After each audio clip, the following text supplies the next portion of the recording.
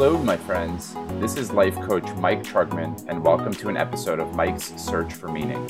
I'm after some big questions. Why are we here? What makes a fulfilling life? How can we grow individually and collectively? Each episode, I'll dive deep with leaders who are doing great work in the world and see how they organize their life.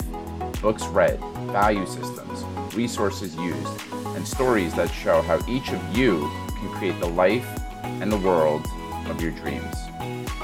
On today's episode, my guest is Elisa Haggerty. Elisa is a conscious leadership coach and consultant who works with individuals and teams committed to personal and professional growth.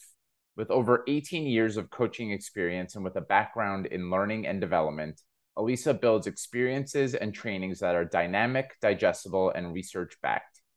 With an emphasis on building self-awareness and upskilling through experiential learning, Elisa empowers her clients to identify and break repeated drama patterns in their work and in life. Drama is inefficient and drains mental health resources, and the world needs leaders who are present, curious, and agile in the face of change. Work is a medium for transformation and growth, and she has a strong commitment to play. Each episode, I will also be raising awareness for a charity or organization of my guest's choice. And this week, it will be for the Alzheimer's Association. And I will be donating, and I hope that you will join as well. There's a link in the show notes to click on and donate. And in this conversation, we explore Elisa's journey into conscious leadership. She actually has a background in health coaching and got a certification from the same place I did, from the Institute for Integrative Nutrition. So she's always been looking at holistic health and the whole person and understanding root cause, what influences the way that we are behaving and how we show up in the world. And now she does that from a leadership lens. And there's all sorts of reasons that we show up the way that we do with regard to leadership. But in this conversation, we explore feeling our feelings and how emotions are an inherent part of being a human, but we typically don't show up allowing ourselves to feel our feelings. So Elisa really eloquently speaks to how this results in drama and how this interferes with productivity and energy, and it leaks into all different areas of our life. And she riffs on how we can bring more play and less kind of boredom and straight-lacedness into the workplace and into our life. We don't need to show up with such a buttoned up and lifeless energy when we are doing work. And I really love the way that she speaks to this. So with all of that said, let's settle in, take a deep breath,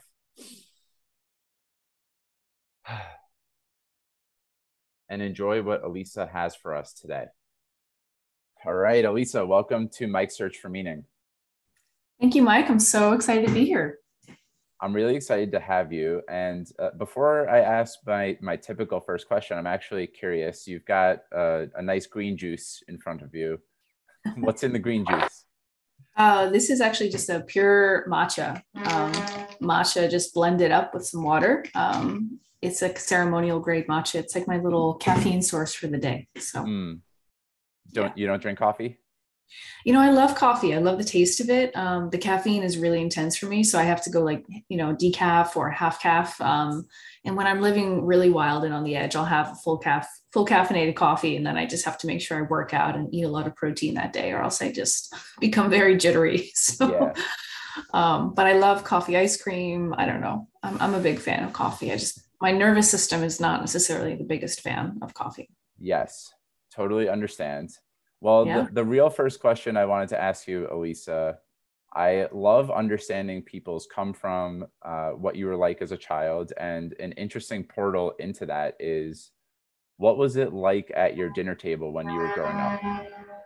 Boy, let's see, dinner table life. So I'm the youngest of 7 kids, and I'm also twin. So my twin sister and I my twin sister's name is Catherine. And she lives here in Brooklyn. She's an artist. And we would sit at the end of the dinner table next to my mom across from each other. And we would kind of we had our own dialogue. We would say things to each other. We would kind of signal at what food do we want? And plan our escape from the dinner table, mainly just because we had our own world, because we had many louder, older siblings to our right who were just like dominating conversation. And we really couldn't get a word in edgewise.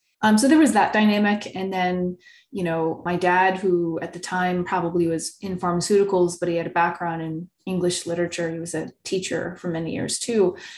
I often remember one of the condiments was a dictionary. He would bring out the dictionary to debate the meaning of a word. And maybe my sister, who was older, and I had an older sister who was really academic and into literature as well, they would debate the meanings of words. And so I remember that being really unique moment in the dinner table world, but it was generally very loud. And my twin sister and I were trying to escape and have our own conversations. So.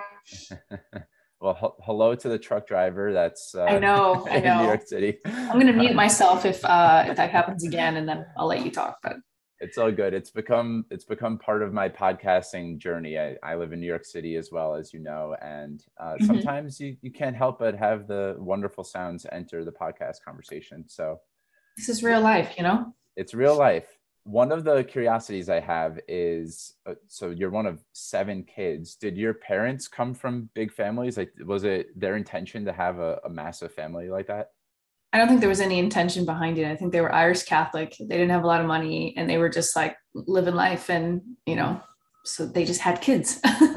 But my mom and dad both actually were one of 7 siblings. So they did come from they each came from like a bigger family, either Irish Catholic or, German, British sort of background Catholic. So yeah, it was just part of like life in the 70s and 80s. You just had kids. And there wasn't much planning. I don't know. Like these days we micromanage and plan all of our days, our weeks. We have goals, we have metrics. I think back then it was just like live your life. And, if you plan things out, good for you. But I don't think much was planned. Yeah. It's nice to think about it that way. I know that your dad has been a big influence on you, and you said that he was, among other things, it sounds like he was an English teacher. Is that correct? Yeah, the first career he ever had, he was a high school English teacher and also a basketball coach. So he was just really involved in the community, involved with sports. He taught literature. He did that for, I think, 8 or 9 years. And then he had to get a job that paid more. I'll tell you a story. The story is that it was 1984. I had just been born. So I was like a couple days old or months old. My dad was making $14,000 a year as a teacher. So not much. And he had 7 kids now to provide for. And my mom was like, hey, Jim, you've got to go out and help us make more money. You can't stay an English teacher forever. My dad was like, but I love it. It's my passion. It's, I'm so passionate about what I do. And so my mom's like, that doesn't matter. We have 7 kids now to feed. And so, she wasn't so cold like that, but she was like, help us make more money. Anyway, so my dad was friends with a man in the community who was also on the school board. And the guy on the school board happened to own a company, a tech company of sorts. And my dad and him became friends. And my dad said to him one day, like, hey, I need to make more money. Is there a way like I can work for your company and make more than what I'm making as a teacher to support my family?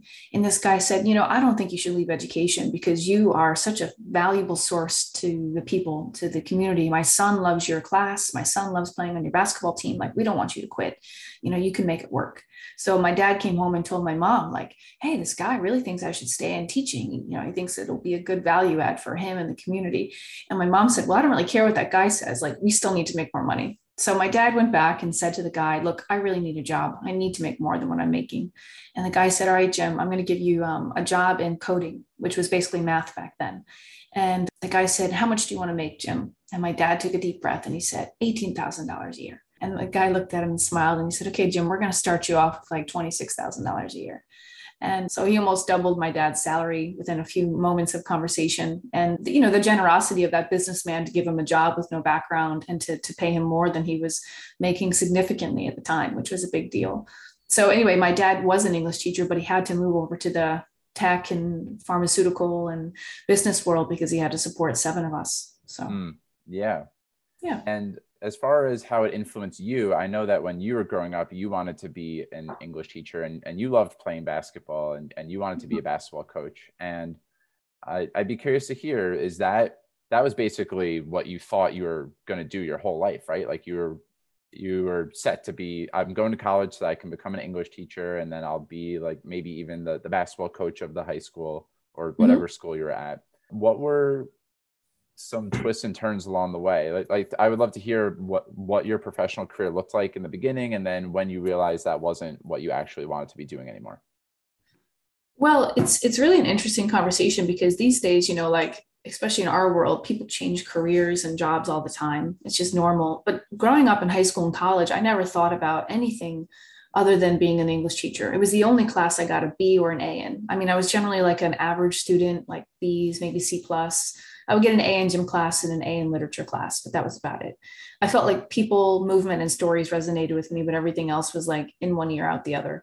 So that's all I thought about. And that was a really valuable, respectful path to take, just be a teacher, of course. Why not? I had, parents and family members as teachers. So I started out doing that. I was a high school literature teacher and a basketball coach at a school in New Jersey for about 2 years. And then there was like a budget cut, a huge budget cut. Chris Christie cut many millions from the budget in 2008. And so I lost my job.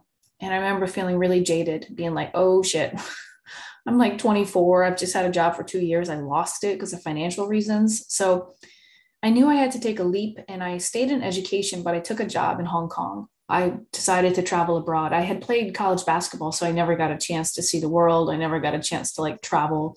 I was in a gym, 5, 6 hours a day. So I traveled abroad. I moved to Hong Kong for 2 years and I was teaching at an international school. I was teaching ESL and literature to the high school students. So that was really, really great experience. Mm-hmm. Yeah. So I would love to get into this more in depth with you. And I would also Yeah. love to hear one of you mentioned that you had some challenges, maybe some pain points that drew your attention to nutrition in the first place. What was maybe one of those challenges that brought your attention to nutrition? I mean, I grew up like as an athlete, right? So I was just like this spindly, fast, like calorie guzzling, sugar guzzling young person. And I was kind of like a little machine. I played basketball in college. Like I just could do whatever I wanted, I thought. And I was eating a lot of junk, like candy, just sandwiches, pastas, typical American diet, really. And it served me okay, right? I didn't have any issues per se. But then I got into a car accident when I was 22. I got hit by a car. I was riding my bicycle down a hill, got slammed, had a massive concussion. I was unconscious for many hours. And just the next day, a couple of days later, I woke up with pretty bad clinical depression. And I never had that before. And I was going through some personal stuff, but that wasn't getting me to the state of depression. I was just anxious and sad and weepy. But then that concussion and the neuroinflammation that ensued from that, I think really did a number on me for sure. And so I spent about a year when I was 22, still teaching, not into nutrition yet, just meditating. I started to read books on Buddhism and I started to think like there's so much pain and suffering happening inside of me that I don't want to add to that. So I stopped eating animals. I dated someone at the time and she was really into fitness and nutrition. So she helped me embrace a macrobiotic diet and, eat less junk. So the first year was just me trying to get off of an antidepressant, me trying to eat better. I didn't trust the medical system in the sense that all they wanted to do was give me a prescription with endless refills. And I wasn't about that life. I think that life could be really important for some people in conjunction with other mediators and other things to help. That's can be life-saving for many people, and I support that fully. But I just think that the medical system never asked me a question about what I ate. They never asked me how I slept. They didn't ask me about, energetic and spiritual insights. They just heard a couple lines in a consult and said, this is going to be what you're taking for many, many years.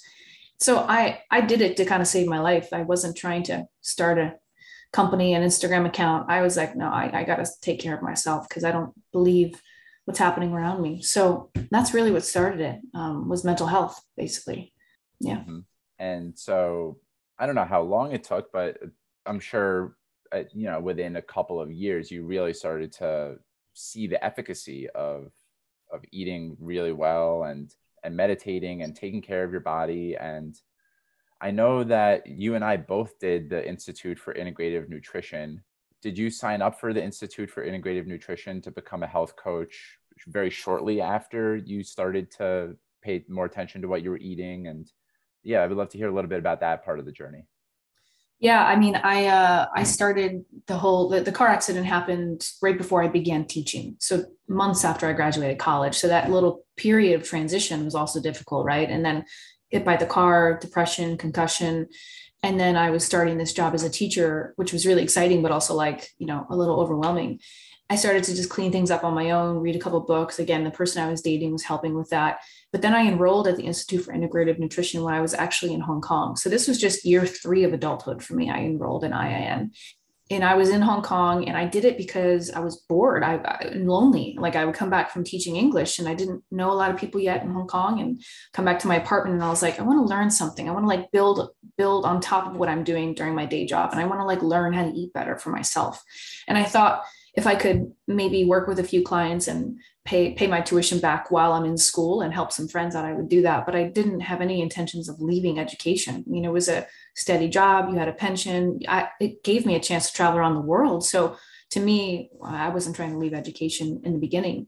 But about a year and a half into being in Hong Kong, I realized that I was in the wrong field, that I would always be a teacher and I would always be a coach, but my content had to shift. I had to shift what I was teaching because I had to kind of evolve with what was most important to me. So yeah, I just, it started to happen around like the first year abroad. I started to dabble into study, nutrition, and became sort of a food, I don't know what the word is. I was going to say food junkie, but that doesn't sound right. I was into it. And anyway, so that's where I began my journey. So that's plenty of background, and I appreciate you sharing all of it. I would love to get into maybe the first big leg of your shift in your career was around functional medicine. And I would love for you to just lay out a foundation of what is functional medicine. And then, I'll be able to work around from there, maybe things that you worked on with clients and misconceptions that most people have about nutrition as far as with working with doctors versus a functional medicine practitioner. But let's just start with what is functional medicine?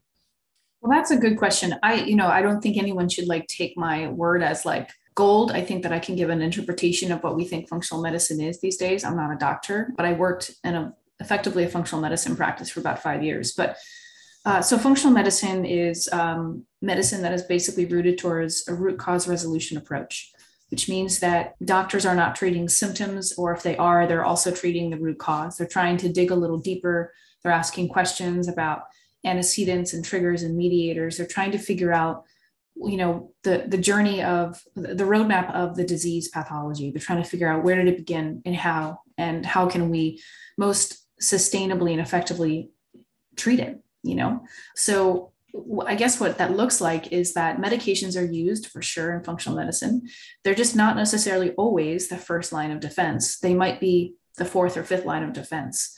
So someone might come in with high insulin or high blood sugar, and a functional medicine doctor will first just address diet and ask them to cut out refined carbs and sodas and as much, extra glucose as possible, and help them eat more protein and fat, and might give them some supplements like berberine and different kinds of supplements to help regulate their metabolic function.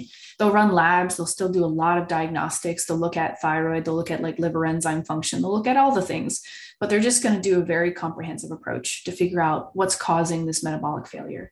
So that's kind of how it looks. And that's what I would say it is. Mm-hmm. And so let's just take a specific, random person, for example. They're coming in. We'll look at it from your lens. Were you a health coach still when you were at Parsley Health? Yeah, I was a health coach back, 2016. I joined as a health coach. There was only like 4 or 5 of us as coaches, and our job was to work alongside doctors and to take their medical plan and to make it as lifestyle rich as possible, meaning like dietary improvements and upgrades and sleep modifications and sleep hygiene and stress management and really also mindset too. Like people would come in and we had to really support them in shifting their whole kitchen, their whole lifestyle. I mean, their whole mindset. When friends asked them to go out to dinner at an Italian restaurant, we had to help teach them what questions to ask and how to read the menu. So very practical. Like we were very like we take this high level medical plan and let's make it as practical and as applicable as possible to their life. And that was really the challenge. And it was a lot harder than it might sound, because behavior change is never easy. But I do find that when people are motivated and they have the right support and resources, they will make change slowly and surely. So. Mm-hmm. Yeah, I mean, one of the flaws, at least perceived flaws of the medical system, from my view, is that a doctor will give a very prescriptive, these are eat this, don't eat this, and there's really no hand holding. It's just, here are the things that you need to do. Go out into the world, you'll figure it out. You're a grown up, you can do this on your own. And one of the things that I appreciate about the functional medicine approach is that we understand that humans are way more complicated than just needing to know exactly what information to follow. So I don't know, you don't need to bring in a specific person, but is there a template of, a client that was typical for you, that was told what to do, and then, as soon as they left the doctor's office, so to speak, it was like, how do I implement all this stuff? And what were some ways that you helped that person actually implement the changes? Well, I spent many years in the beginning just working with anybody and everybody, because I just needed to understand how to work with people, how to coach, how to change behavior, how to support people. And that was really invaluable. And I found that I just saw patterns. I saw a lot of patterns. And the patterns were really around what I came to understand as just blood sugar dysregulation, highs and lows throughout the day of energy. People who get really tired after lunch, midday, they just like need to take a nap, need to fall asleep. I began to see that through not just my own observations, but studying from people like Andre Nakayama and Dr. Karazian, and that was metabolic dysregulation. I started to see that people were waking up in the middle of the night to pee, which is a sign of blood sugar dysregulation. I started to see that people were craving sweets all day or needed to end every meal with something sweet, which I found to be really interesting, good data. I started to see that people were hungry within a half an hour after eating. So I was curious about ghrelin and leptin, and I was curious about what was on their plate, and were they eating slow? Were they eating fast? Were they eating in front of a TV, or were they eating just, by themselves with no other stimulation? So I just started to see some low hanging fruit, what I thought is low hanging fruit, because I knew how complex it could get. And I wasn't a dietitian. I wasn't going to read blood work and blood labs. And I wasn't really trained to do that. And I didn't really think I needed to do that, especially when I was working on my own. I just needed to help people move the needle forward so that they could feel like 10% better every week, which 10% is a lot. So I thought, can we just cut out sugar, like really, and then for the things you want to keep in, let's say you're committed to having muffins every week because you're just committed to that. Can we upgrade those muffins? Like maybe you're committed to having ice cream because it's important to your childhood or your children. So let's upgrade that. So I just found patterns in metabolic dysregulation, let's just say that, and anti-inflammatory eating. And I was like, I can do that. So I spent about 7 or 8 years really focused on those two buckets, just, helping with regulation of metabolic function and cleaning up inflammatory foods, which I would just say, like, largely is most of the work for people from a dietary perspective. And then it has most of the high ROI for people. People feel significantly better when they just do those two things. And I know and just to do those two things requires hundreds of steps. So I knew that I had to like architect and like hold people's hand through that. So I don't know, I'm kind of rambling here, but those are the two camps I lived in. And that's what really helped me make big, big, big shifts for people and help them make big shifts for themselves. Awesome. Yeah. Have you ever experimented with fasting? And this is something that I haven't really explored in quite some time, especially on my podcast, but are there markers that you would look for when it's like safe for someone to be fasting versus when it's not, or like who's an ideal candidate for it versus it doesn't seem like you do fasting? I fast at night when I sleep. I mean, I'm not really interested in doing much more than that. I will fast when I travel, like when I'm on a plane. I try not to eat because I want to just improve jet lag and inflammation as best I can. I think I might fast between 12 and 14 hours a day, which is basically like my last meal's at 7:30 and I wake up and I have breakfast at 9. And I mean, that's kind of like my fasting window. I think that's a really simple way for us to approach it. And I'm honestly not an expert on fasting. I think that there's a lot of interesting science and data, and I'm not necessarily updated on it. I would say women need to be very careful about fasting just because of blood sugar, and also I would say dysregulation. There have been times in my life, Michael, where like I was too stressed, too sad, too depressed to be fasting. The moment I fasted or I went too long between meals, I became hypoglycemic and I became more weepy and more upset. So like we got to watch it. And also I think the only reasons I ever do fasting intentionally, if I do like a 16-hour fast, is maybe if I'm feeling really like I'm in a good place and I can, And then also if I'm trying to address like, I don't know, I've had all kinds of like stomach issues over the years too, right? Like, SIBO and bloating and stuff. So I generally might fast to just kind of help give my digestive system a break, to help with sort of cleaning up that ecosystem by not dumping food into it. So those are some of the reasons I would actually think about fasting. And for like brain fog, if I have severe brain fog, I will fast. I will be more mindful about my 4 hour gap between meals, and I won't snack as much. But there's a whole conversation there. I don't think about it too much anymore. I do whatever my body needs to do, and these days it's generally just fasting at night. Awesome. Well, from here, I'd love to segue into what you're up to these days. I know that you're a conscious leadership coach, and I would love to know what contributed to you making the shift out of health coaching or nutrition coaching into doing leadership coaching, maybe a couple of turning points, and then how would you describe what conscious leadership coaching is? Yeah, this is a really interesting chapter of life. I tend to think that, like, and this probably goes true for you or for everybody here, is I think that we shift our focus. I find many people, myself included, shift focus on what we're doing in life to really address like our own curiosity and needs. So for those years of that decade, I was really thinking about food, and I was really meditating more, and I was going to culinary school, and I was learning how to make food and teach people that. That was what I needed to do for myself. And when I was working at Parsley, we were a small company at first, 10, 12 people. Then we became 40 and 50 and 100 and 200 people. And as we grew, which was really cool, it was like being on a rocket ship, really cool, really stressful, but really cool.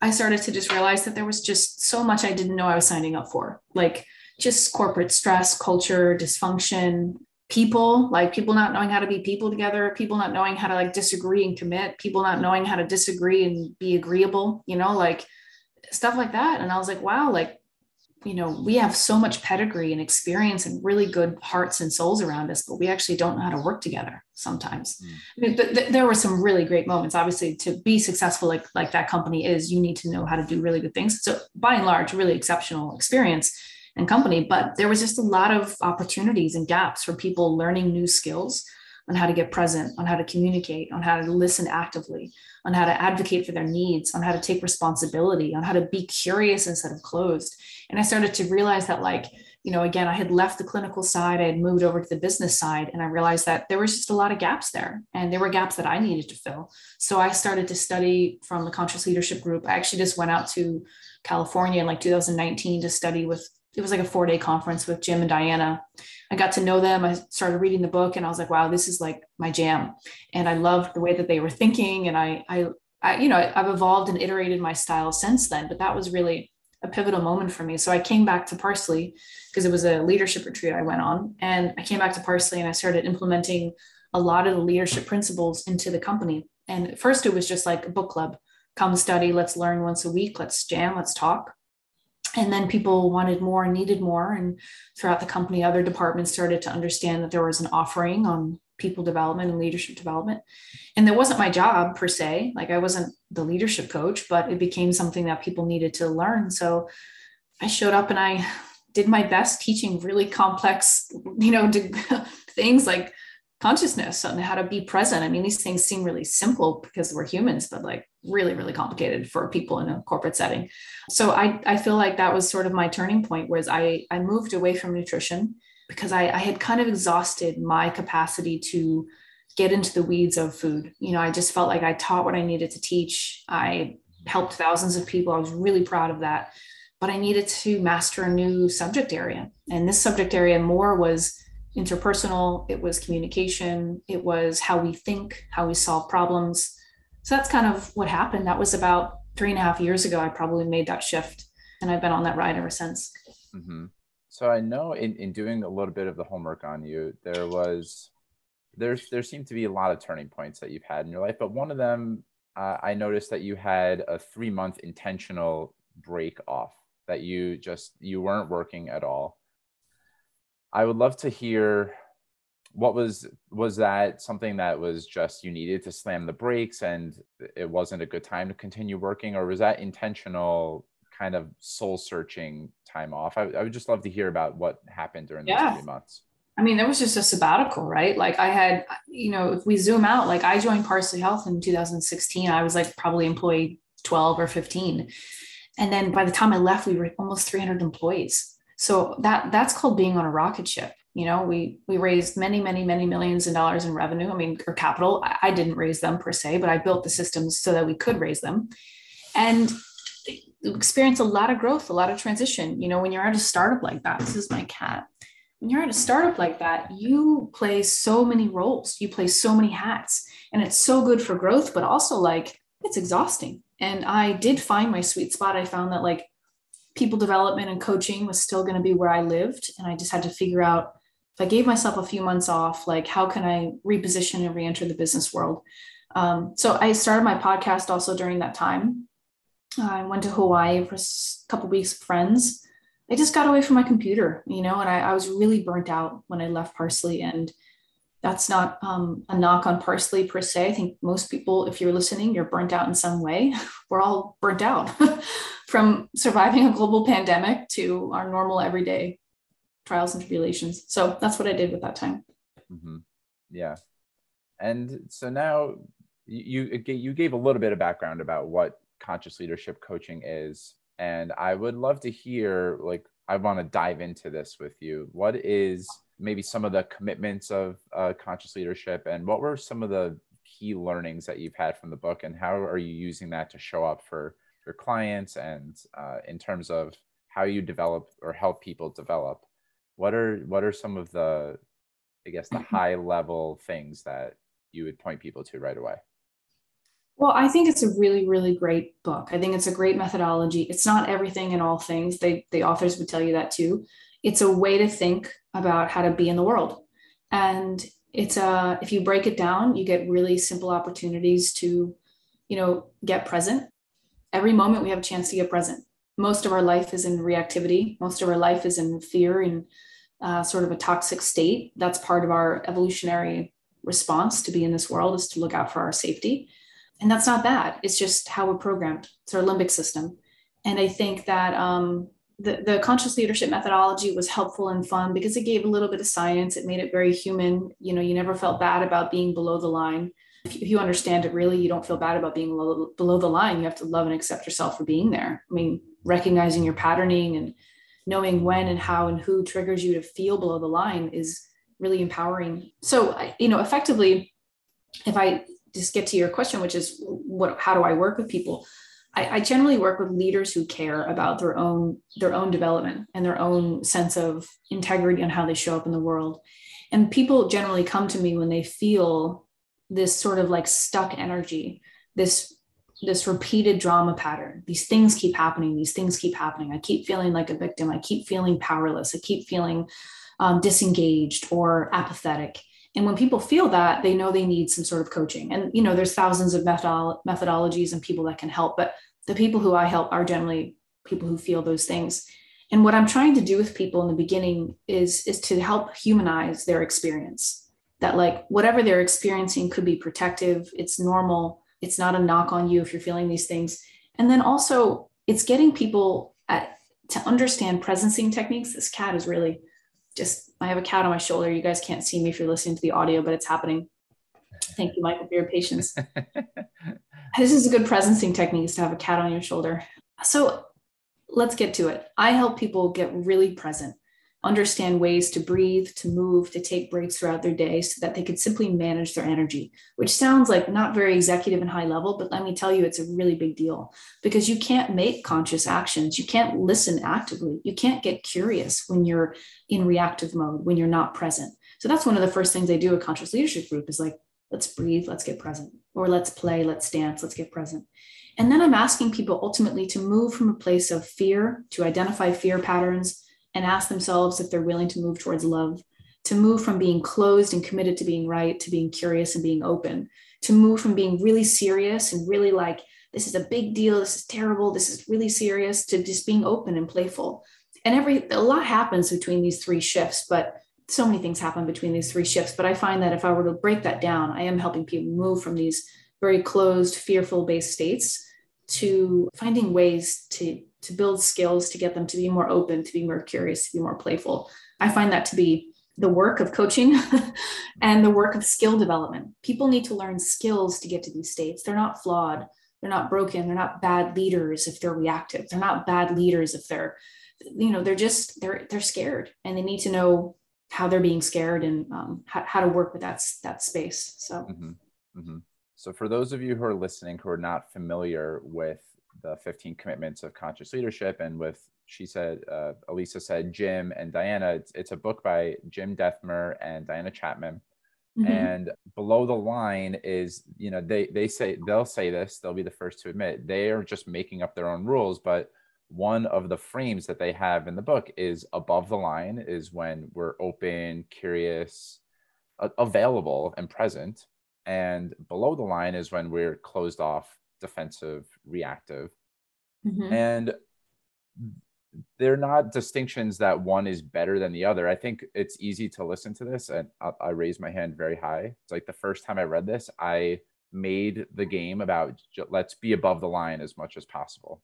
Yeah. And the game is really, can I just be with whatever is actually true for me right now, right? Mm-hmm. Mm-hmm. So I would love to hear how, like, if a client's coming to you and they're committed to being right, and they're saying, my sales team really isn't, they're not making calls, they're not hitting their quota, whatever it is, they're caught in some sort of story, in some sort of drama. Where do you help them bring the presence that and be okay with being below the line? It's a part of your humanity. And what are maybe some ways that you help them work through that and make shift moves and all the wonderful things that you do as a coach? Well, and great overview, by the way, of below and above. It deserves this whole podcast, really, is below and above the line and the framework. I think initially it's just getting people to be present and willing to be present. When you can get people to be present, and just learn how to breathe through something and identify the state that they're in, that helps move a lot of energy through.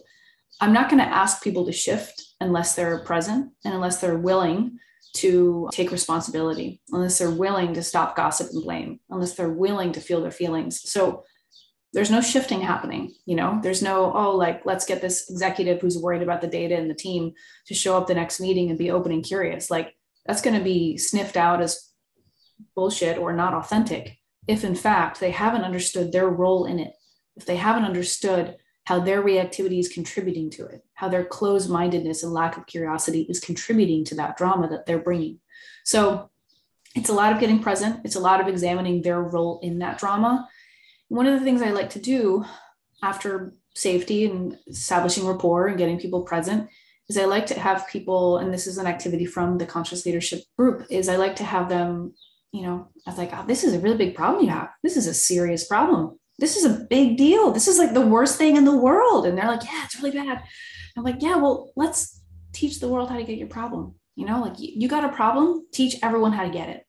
And so what they have to do, and this is part of an exercise in this Conscious Leadership group, is just saying, like, what's my role in this? What do you have to do to keep this problem going? What do you have to not acknowledge to keep this problem going? What do you have to not feel to keep this problem going? Who do you have to blame? And so once you start to get people putting pen to paper, getting a little bit creative and playful with this big drama that's really serious, they start to loosen their grip a little bit, hopefully. And they start to, more importantly, embrace responsibility, commitment number one, which is taking radical responsibility. Like, they start to see their role in the drama. I think that's the most empowering thing any of us can ever do after we get present, is fucking examine our role in our drama. Like, we all have drama. Like, I have drama, and if I can be really, really honest and compassionate with myself, I can see how I'm contributing to, perpetuating, and benefiting from the drama in my life. And when I get to see that, I then get to ask myself, am I willing to shift it? Like, am I willing to let this go? Am I willing to operate a different way? And sometimes I'm not willing. Sometimes I'm just committed. I'm committed to being, the victim-y younger sister. I'm committed to being the daughter who doesn't get enough love, whatever the thing is. Uh-huh. But sometimes I'm willing to shift. And then that is really big. But the breaking of the patterns happens when you recognize the pattern. And I think that's a really powerful thing to help people do, is just recognize the pattern and the role that they play in that pattern. There's so much in here. The drama has come up a few times. I know one of the cornerstones of the 15 commitments is the drama triangle. Yeah. What are the three parts of the drama triangle? And I would love to hear which one's most prevalent for you? Like, what do you have one that you default to when you're in drama? Yeah, good question. So below the line, they say, and this is probably, again, what Diana and Jim and the co-authors have done is take 25 years of various methodologies and combine them into one framework that they feel is most digestible for people to get consciousness. And they've done a really good job. And when you're below the line, when you're in a state of fear and reactivity and toxicity, you might take one of three different personas or three different characters. And so there's a victim, a villain, and a hero. A victim feels at the effect of, they feel that the world is happening to them and that they are often powerless. They're often drifting. They're often procrastinating. They're waiting for someone else to come in and save them. A villain might feel that the world is also sort of out to get them, but they feel more, and they're more seated in the blame game. You know, they're blaming themselves. They're blaming other people. They're out there causing quite a bit of drama. They're gossiping quite a bit. And a hero is someone who looks really good on the outside. Heroes are people who, you know, temporarily avoid the hard thing by solving it, by fixing things. They're the ones who generally get the promotion. They might be the ones who are lauded as like, you know, the person, the savior who walks in and like helps all the bad feelings go away, helps everything, you know, get better. But heroes are generally avoiding conflict. They're generally avoiding the elephant in the room, and most importantly, the emotion in the room. All three characters actually avoid the emotions. They don't actually embrace emotions. They're generally like using drama to bypass emotion, which is really interesting. I think I probably most resonate, if I'm honest, with the victim. I feel if I were to watch my narratives, my imagination, my behaviors, I think probably I very quickly go into like, oh, why is this happening to me? You know, again, this is happening to me. So I have ways of working with that for myself, but I'm pretty aware that that might be a character that plays up more for me. So, and maybe hero, probably hero is a very close second. I'm, especially when it comes to health or people who I love trying to help them, I'll generally like, I catch myself, but making more suggestions before just like honoring the fact that we're scared and we don't know what to do. You know, I'll go into fixing and solving mode, which, by the way, for people listening, this whole conversation just requires a lot of nuance, a lot of reading of the book, a lot of breaking this down. It doesn't mean that if you solve something or if you propose a solution for something that you're bypassing and you're a hero. But if I'm doing it to avoid the emotion in the room, if I'm doing it to avoid the hard thing, if I'm just not acknowledging, if you come to me, Michael, and you say like, Lisa, I'm having a really hard day. Like I can't focus. My head hurts. I have this raging headache. I'm like, Michael, just like, you know, just get over it. Take this Tylenol. Let's go. We have things to do. You know, like on some level, I am not acknowledging your pain. I'm not acknowledging like, Michael, that's really hard. Like, you know, is there anything else you need? I'm not helping you create a space to solve your own problem. You might have known what you needed, but I just jumped in and gave you Tylenol. You might have needed fresh air. You know, you might have needed like a walk in the park. But as the hero, I felt too uncomfortable hearing your pain and discomfort. So I just went out and I proposed to solve for it. Yeah, thank you for sharing all of that. I'm torn between which direction to go because I've spoken a decent amount on this podcast already about feeling your feelings, but I think that this is something that can't be spoken about enough. It's just so conditioned, at least in my world, that feelings are, especially when it comes to the boardroom and the office, there's something that are at best maybe meant to be left at home and at worst are something that interfere with productivity in the workplace. So I would love to hear you talk about the importance of feeling your feelings to completion. What are the core feelings and what are some ways that maybe typical ways that they show up in terms of physiology in the body and ways that you can actually feel them to completion, and what are they here to teach us? I know it's a lot, but I don't know. I mean, I just think the whole narrative of like emotions aren't allowed in the workplace and, you know, they're interfering with productivity. It's just it's a very like, it's an old conversation and it's also just not valid. You know, every single business innovation, every single business success is driven by emotions, period. Full stop. It could be fear, it could be joy, it could be excitement, it could be some level of creativity or sexual feelings, but they are. And every single business decision, literally, not just innovation, is made by emotions or driven by emotions. It's just that we may not be aware of it. And I will also say that like in the corporate world, emotions have always been welcome. You know, HR, people, VPs, CEOs have always wanted joyful employees. They've always wanted happy employees. They've always wanted employees who have curiosity. So it's just that the good emotions have been welcomed. The bad emotions are now getting a little bit of a seat at the table, and they're getting some context and some explanation. So for example, like anger and fear and anxiety, they now have a seat at the table because really progressive, seasoned leaders who are human-centric, human-centered, are now starting to see that as data. I mean, if they have the right tools to interpret it, which we can get into. But yeah, there's a really good book by Liz and Molly, the authors Liz and Molly. They have these really great infographics you'll see on Instagram and LinkedIn. It's somewhere in my apartment. But when I was at Parsley, I bought like almost everyone on the executive team a copy of that book because we were like, oh, we need to our people are upset. They're tired. They're burnt out. They're not just complaining. They might have might have really good data there for us to figure out. So yeah, they belong. They're part of why we're here on this planet. They are why we're here on this planet. So, I think that the most progressive, safe, successful leaders will use emotions as data, but not directives. So Susan David, who wrote the book Emotional Agility, says emotions are data, they're not directives. So if you're listening and you're a CEO, you're a leader, you're a middle manager, you have your own team, you're a school teacher, you might be thinking like, I don't want to be people's therapist. We're not asking you to be people's therapist. But when you start to understand the pulse in the room, when you start to understand what you're feeling and where you're feeling and how to work with it, then you're more skilled and you're more confident to be able to sit amongst discomfort and really harness the creative power in the room to co-create a solve versus just bypass it or, have a quick fix. Mm-hmm. Could we unpack maybe a specific example? Like, let's just say that you're the CEO of a company and I am one of your employees, and I'm noticing maybe a combination of fear and anger about a deadline that I have made up the story is completely unreasonable and is selfish, and it's driven only by the profit of the CEO. And so how would you help? Let's just focus on me as the person that is feeling fear and is feeling anger. What would be the way that you would invite me to feel that to completion, or like where would you even start with someone like that? Yeah, well, I think that the CEO, based off what you're just sharing, probably feels some level of fear. Maybe they're getting directives from the board, or maybe they have some financial crunch that they need to meet, or maybe it's deeper than that and there's some personal level of fulfillment they need to have from their job that month to make them feel capable and confident. Who knows? Maybe they're meeting their dad for lunch and they want to be able to give good data to please their dad. Maybe they're still in that mode, like pleasing their parents, you'd be surprised. And then for the employee who's feeling that downward pressure of like, I have to, do X, Y, Z to please the boss or the CEO. I mean, I would ask you what sensations are you feeling?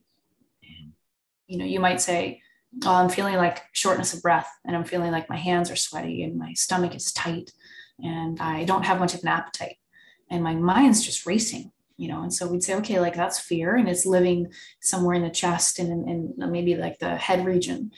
And then I would say like, can you accept yourself for feeling scared, for feeling fearful right now? Like, can you accept yourself for feeling that? And you might say like, it's really uncomfortable. I really don't want to feel it, but I can accept that I'm here. Like I'm in this state. That's a big thing. Most people can't accept that they're in that state. They want to move on real quick.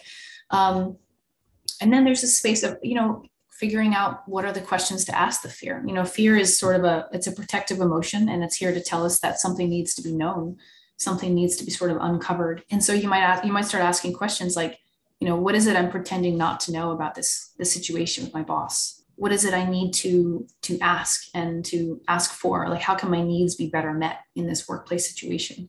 So maybe it's a question of like, is this job really for me? Is this situation really for me? That's something that might need to be known, to be exposed.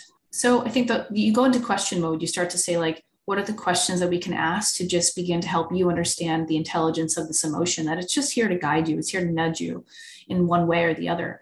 And then I would say like, if someone feels ready to feel an emotion, to move it through their body, they say that emotions in neuroscience physiologically only last 90 seconds. That from the beginning of the trigger to the end of the emotion, if we're not getting caught into storytelling and like fueling the narrative with victim dialogue, a surge in emotion might last at max 90 seconds. And that's from Dr. Jill Bolte Taylor, who wrote The Stroke of Insight in her research. So then, I would say if the client or the person feels safe enough, what would the emotion sound like? If you were to give it a sound, what would it sound like?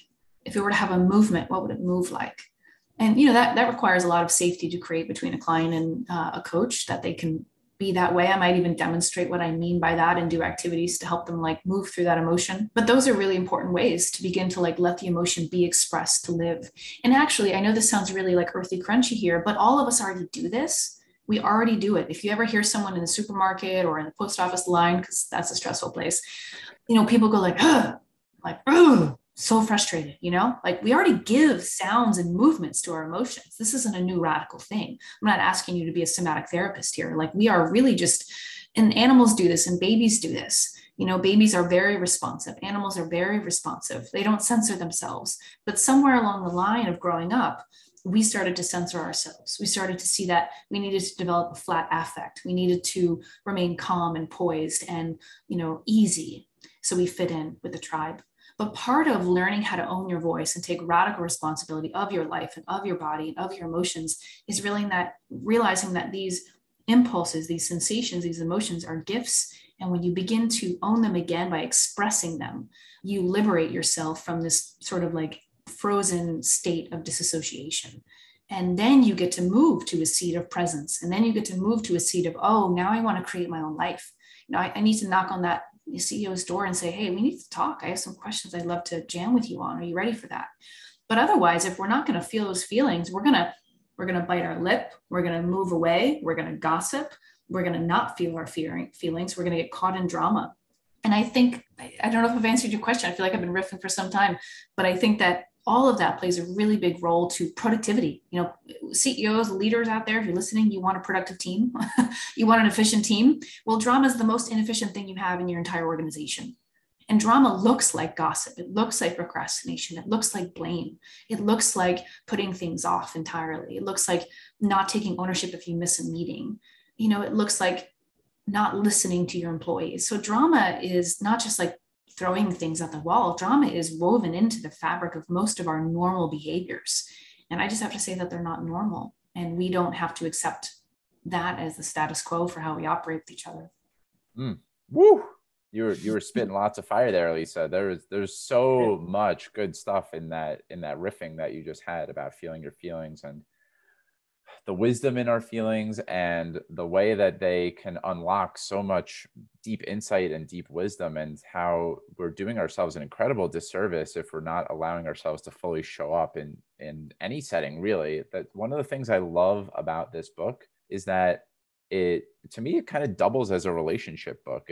It can be a relationship with any intimate relationship, but starting with the relationship with self, of course, that's where taking radical responsibility is. But then I have used a lot of the principles in my relationship with my wife too. What relationship wouldn't benefit from following these commitments? One of my follow-ups to this is, are there any commitments in the book that you don't think get enough attention, or ones that you're most drawn to that we haven't already spoken about today so far? Well, I think Jim and Diana and team have really created a good sequence. I do think I was with a client the other day. This client is the president of a big company, and we were jumping around into chapter 7, which is all about integrity. And it hit me mid sentence. I was like, this isn't about integrity. We haven't yet taken responsibility for XYZ. And I didn't say it like that. We kind of I asked some questions and we got to that place of understanding that there still was a lack of responsibility. We were still stuck in blame. And so we did another activity where, again, we wrote the screenplay for the movie of the biggest drama of your life. And so I think that responsibilities is it. It's the radical responsibility is the biggest one. I also think that within the chapter on integrity, this idea of what I love about chapter 7, I think it's chapter 7, is this idea that energy management, which I did say in the beginning of the call, is really, really important for leaders to understand. That when I work with executives and leaders, it's not just when I ask them, what is your morning ritual? It's not airy fairy here. This is not fluffy.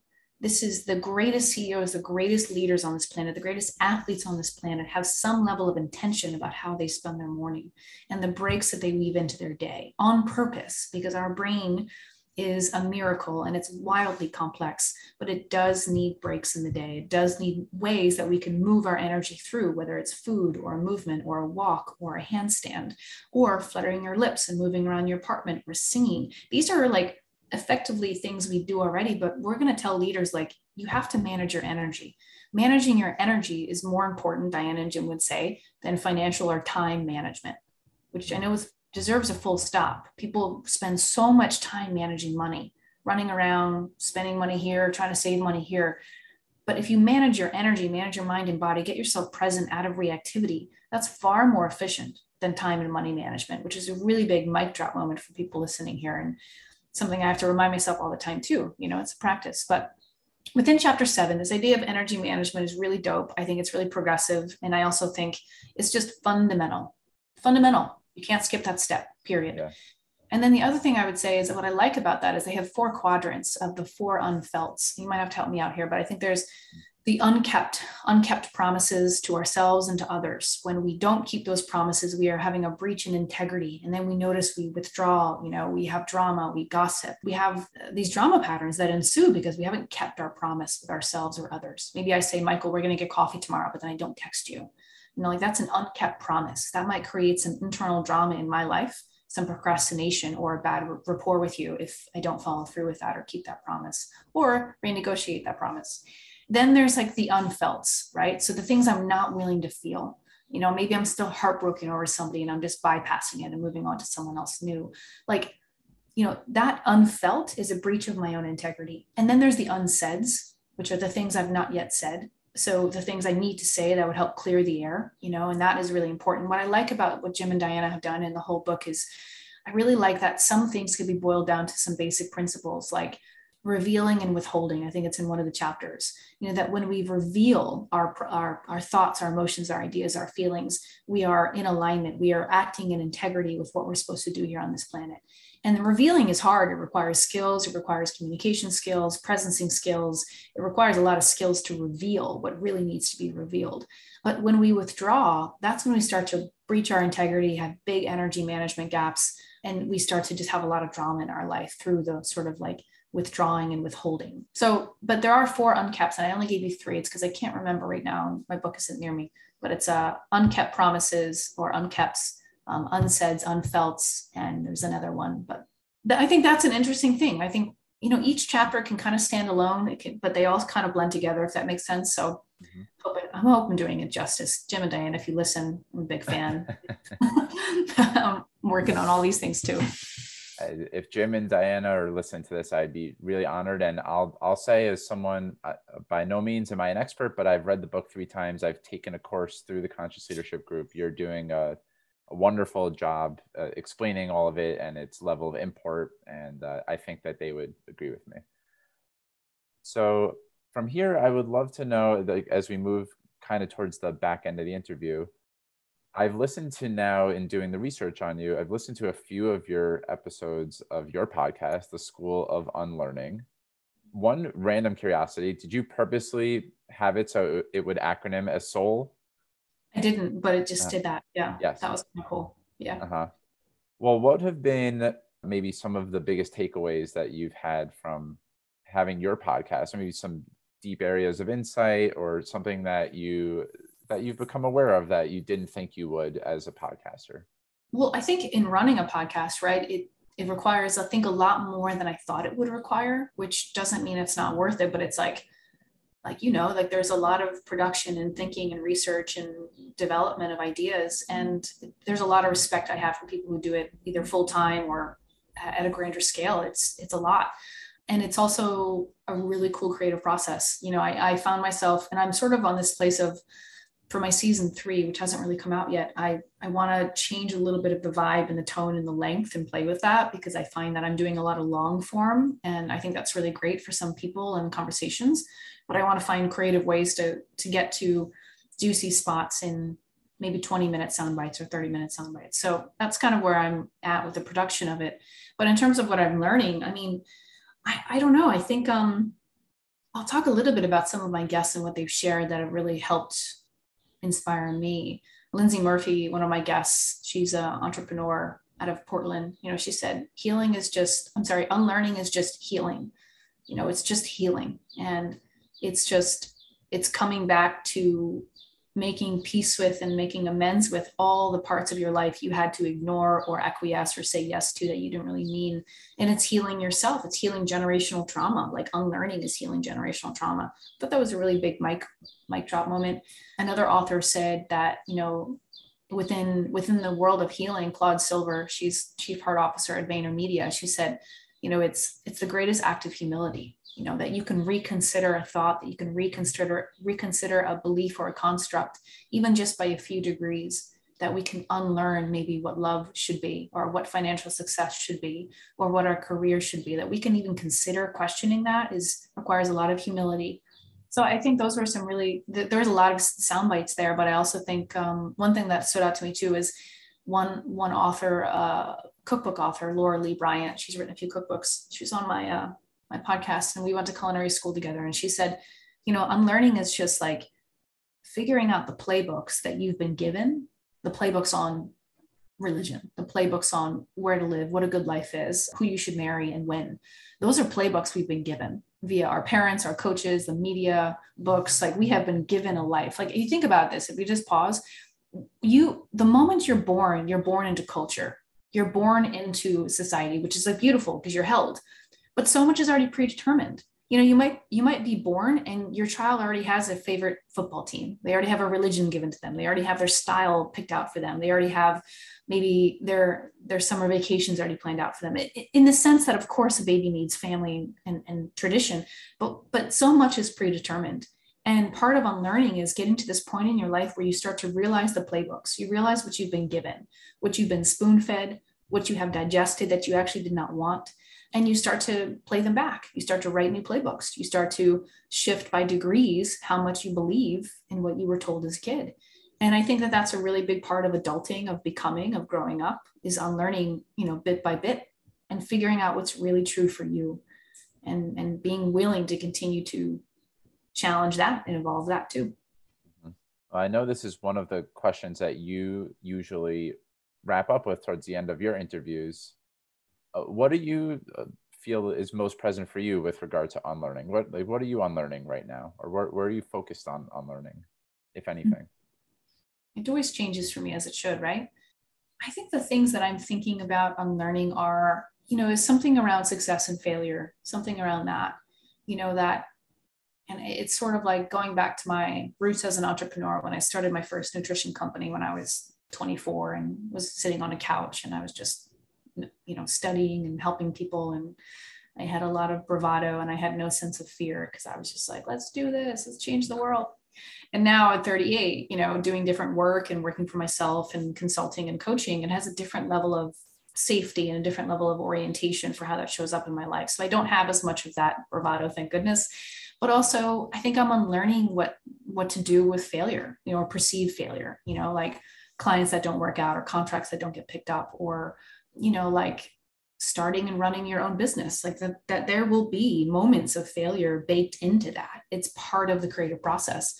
And I have to constantly unlearn that for myself because it's a different time in my life. And there's a space of, I'm unlearning this rigidity that all these things will go really well, that I have to leave space for downtime. I have to leave space for not knowing what's coming next. And that is a really big spiritual test for me, as it is for anybody, right? And I think that's kind of where I am now, is like unlearning what to do with moments of failure or stagnation or uncertainty, and not to grasp and not to run. And that's kind of what I'm unlearning these days. Love it. Well, just a few more questions for you, Elisa. These are more rapid fire in nature. They do not need to be rapid fire answers, but they're just a couple of quick hitters from me. One, I believe you're also a fan of her work. I poached this from Brene Brown. But I love the question, what's an ordinary everyday moment that brings you great joy? Oh, geez. Just watching my cats blink. Like that cat's blink and they lick their lips. Like they do these very like sweet things that are like so cool and you get to capture them. I think that's really cute. And then like my cat right now is on my desk falling asleep standing up. Like that's dope, you know, like those moments. I love anything with nature right now. Like it's raining here in Brooklyn, and seeing the rain kind of drip down from the lights on my patio is a really beautiful thing that'll kind of catch me off guard for a few minutes and stare into space and watch that. I was at my parents the other day in New Jersey, and I saw the wind move through the trees, and just this, you could hear the sounds of the trees moving, and you could see them shifting back and forth in the blue sky. And I was like, wow, like this, what a time to be in that moment. And I love those moments. Those are the moments I look for them. I capture them. I share them because I believe in that. And Mary Oliver, one of my favorite poets, said that attention is the beginning of devotion. And, you know, I think what I'm devoted to in this life is to capturing moments of beauty and capturing what's good in the world and sharing it as much as I can. And it's not for Instagram. It's just because we all need reminders that is there. It's all around us, you know. And I think part of being a conscious or integrative leader is stopping and being a part of that world, like this world, like knowing your neighbors. Like the trees are our neighbors, the birds are our neighbors, like our cats are living beings with us. I know this sounds super earthy crunchy here, but I don't care if you're a CEO or an executive. Like mindfulness is a part of being on this planet, and it always will be available to us. And so those are the things that stop me in my tracks. And I think that they deserve a lot more joy and credit than maybe people give them. Yeah. Well, I had a strong feeling that the cats would be part of the answer. And and the other part of your answer reminds me, one of your episodes, I forget, it escapes me who the guest was, or it might have been you as a guest. You said something to the effect of, most of us can name more corporations than we can vegetables, and most of us can name more corporations than we can name animals. And I was really struck by that hit me. That was one of your mic drop moments. That was something that I said, oh my God, you know, like I'm someone who cares about being outside and tries to connect with nature. But if I'm being really honest with myself, these days I could probably name more vegetables than corporations, but I don't think I know as many animals as corporations. And I think that it's a beautiful invitation to reconnect with what really matters. Like we are a part of that world that's out there. We think a lot of us think we're separate, but we're a big part of it. And I think it causes a lot of drama and suffering when we disconnect from that. So I love the invitation there. I want to know something about you that people would be surprised to learn. I really like tequila.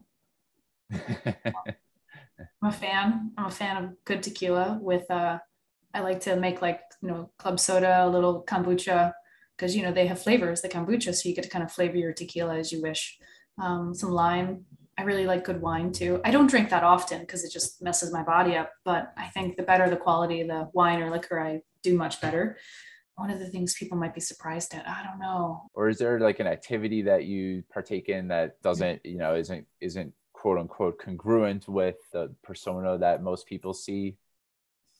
Oh geez, I don't know what people see, and I don't know the persona they think of me. But I think what's interesting is, like, when people actually get to know me and like spend time with me, is I'm a lot more